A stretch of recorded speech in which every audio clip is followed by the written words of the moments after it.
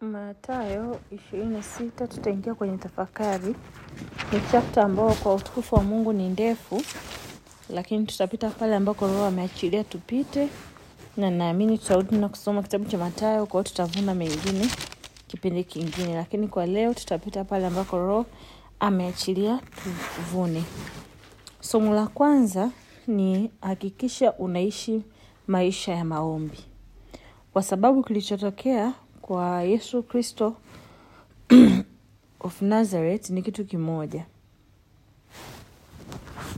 Wakati yeye yuko na wanafunzi wake wanaendelea na mambo mengine na anavyowapa unabii on his departure, watesi wake walikuwa na a plan to finish him.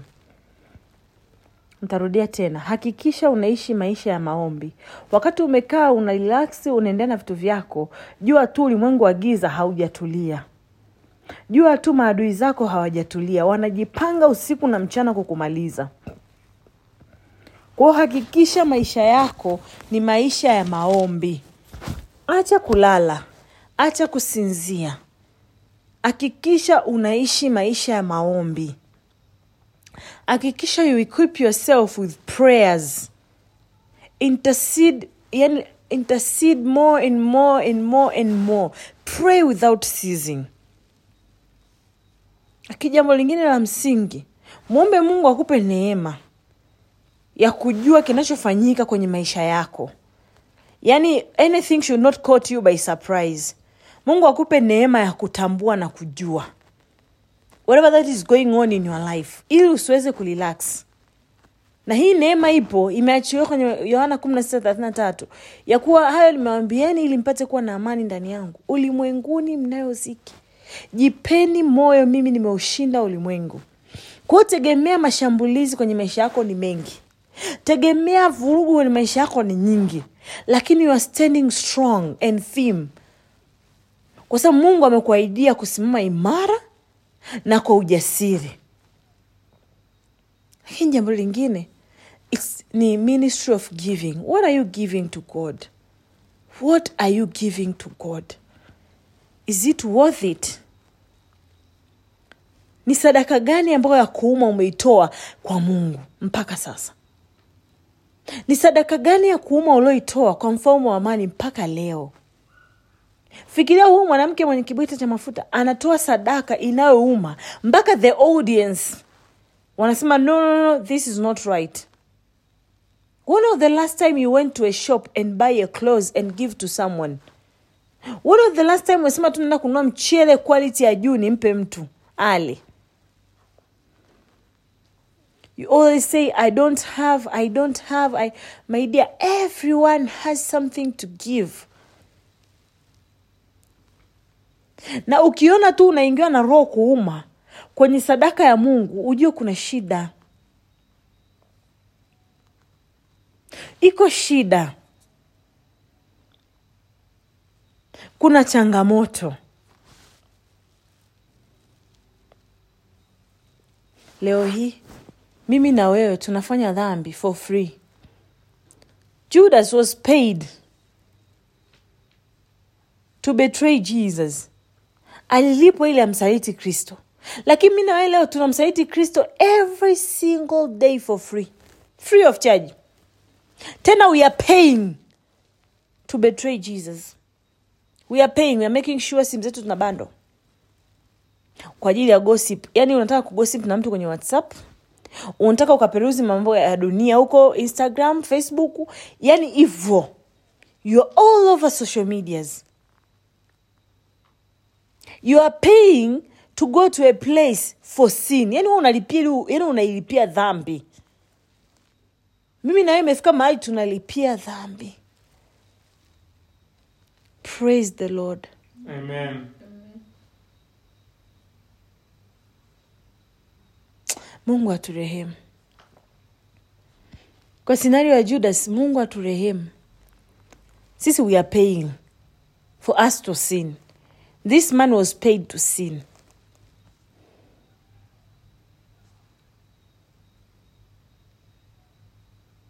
Lakini jambo lingine la muhimu, Mungu akupe neema ya kutambua kwenye timu yako unaosema hawa ni marafiki zangu, yupi ambaye anatumika na shetani kwenye kumaliza. Maana we are very blinded. Tumekuwa blinded kiasi cha kwamba we are very very blind. Tumekuwa blinded kiasi cha kwamba you don't know if these people are truly my friends or not. Sorry. Tumepumbaza kabisa na dunia. Na ni kama fashion sasa hivi lazima uwe na marafiki. Alikwambia nani? Nani alikwambia lazima uwe na kundi cha marafiki? Ajifanyie marafiki wengi ni kwa uangamivu wake mwenyewe. Lakini yuko rafiki asimamaye na mtu kuliko ndugu. Ashikamanaye naye zaidi ya ndugu. Jitahidi sana unavyoweza. Mungu akupe macho ya rohoni. Ndio maana sisi tunasema tunaona lakini tu vipofu. Nani ni rafiki yako? Unajua kabisa watu they are not well wishers, lakini you are still sticking with them. And Jesus said, anayekula na mimi, anayechovya pamoja na, imagine you are eating with them thinking they're your friends, kumbe in their heart wana plan mambo mengine kabisa.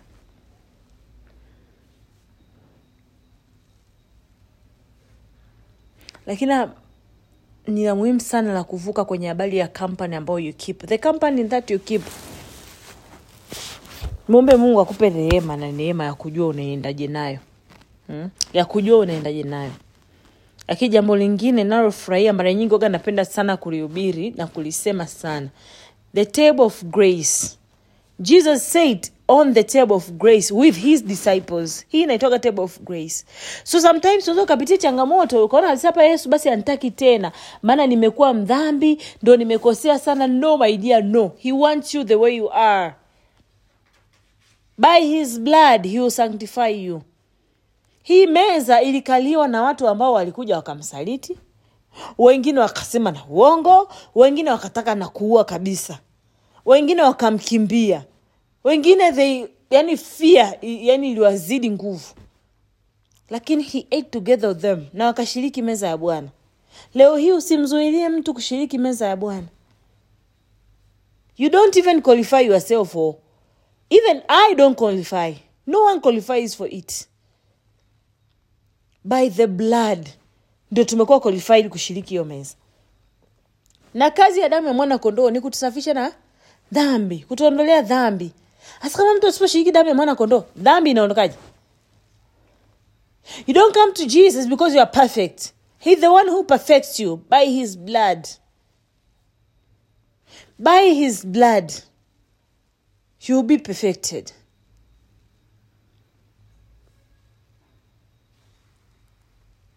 Jambo lingine la muhimu la kujifunza. Usiweke penda sana kuguard your mouth. Usipende sana kuahidi vitu ambavyo huwezi kufanya. Kuapa hapa huko, mimi I can do this, I can do that, usijali, I will do this for you, I will do that for you. No. Know how to guard your mouth. Know how to measure your words. Angalia mdomo wako. Angalia unachokiahidi. Maana kilichotokea unaahidi kwamba mimi hata watu wengine wakuacha, mimi sitakuacha. Lakini imekuja kutokea fear ikakuoverwhelm ukamkimbia Yesu. Hii ni somo zuri sana. Jitahidi kuwa mcheche wa maneno. Don't be too promising. Acha kabisa kuahidi watu vitu. Unajua huwezi kutimiza, acha, ishi maisha yako kiwango ambacho Mungu amekuwekea. Lakini lingine, changamoto yoyote unayopitia leo, la kwanza jambo la kwanza la kufanya, attempt ya kwanza ni maombi. Lakini lingine, maombi yako unayoombaje? Inawezekana kabisa unapita na changamoto, lakini sikia Bwana Yesu alichokiomba. Alisema ikiwa ni mapenzi yako. So haimaanishi kwamba kwa sababu unapitia changamoto ndo I rebuke. No. You might be rebuking God. Because this was God's plan. for Jesus to be crucified, right? So like if he could do that, aanze kusema I rebuke you. Who are you rebuking? So angalia, ndio unaweza kuwa unapitia changamoto, lakini kaa chini, tulia, mwambie Baba, ikiwa ni kwa mapenzi yako hichi kikombe kiniepuke, la sivyo niko tayari kukinywea, haina shida. I can do all things through Christ who is strengthening me.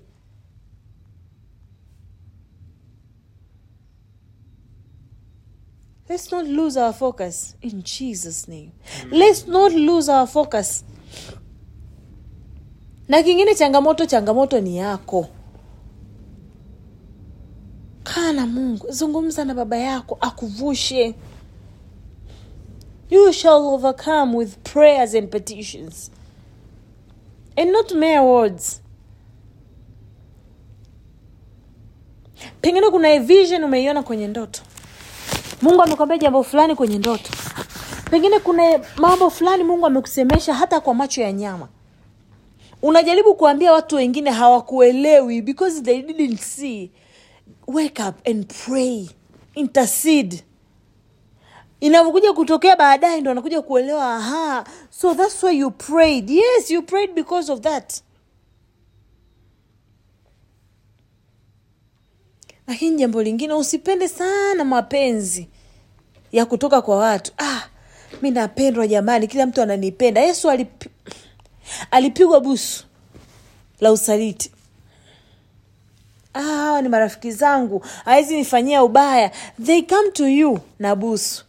Lakini after unakutana na mapanga na marungu. Hii inatokea sana kwangu mimi na wewe. We are trusting people too much. No, maana Yesu he was vigilant. Wewe unamsaliti mwana wa Adamu kwa busu. He knew what was behind whatever he was offering. Leo hii unajua motive behind ya kitu ambacho anafanyia mtu, au umelizika tu kusema kama mimi napendwa na watu wananipenda, yani you're just satisfied. Unapenda sana crowd, unapenda sana upendo na kila mtu, lakini je, unajua huko nyuma huo upendo kuna nini? Jambo jingine, jifunze kusimama katika imani yako kwa Mungu. Yesu alijibu alichoulizwa kwa usahihi. Mungu akupe neema ya kujibu in boldness. Tumekuwa tukiogopa wazazi, ndugu, mke, mume, wakwe, babu, bibi kwenye kwa habari za Kristo. Tunasahau kabisa kuja kuleta amani duniani ila kwa upanga. Mtu atagombana na baba yake, baba na mtoto, mkwe na mkwe mtu. So don't focus sana kwenye kumaintain amani na hao watu, afu kaisahau amani yako na Kristo. Kinyume cha faith ni fear. Kinyume cha fear ni faith. So wherever you encounter fear, ujue tu hamna faith hapo. You might be living with Jesus, umekula naye, mmekaa naye, lakini when you umebananishwa kwenye kona hivi, fear inakusababisha. Sasa fear ina mlango mwingi. Unaona mlango uliofunguliwa kwa Petro, mlango wa uongo, mlango wa kulaani. Yaani fear inafungua milango mingi sana ya dhambi. Fear. You might lie. Fear. You might steal. Fear. Mungu atupe neema ya overcome a spirit of fear. Amen. Amen.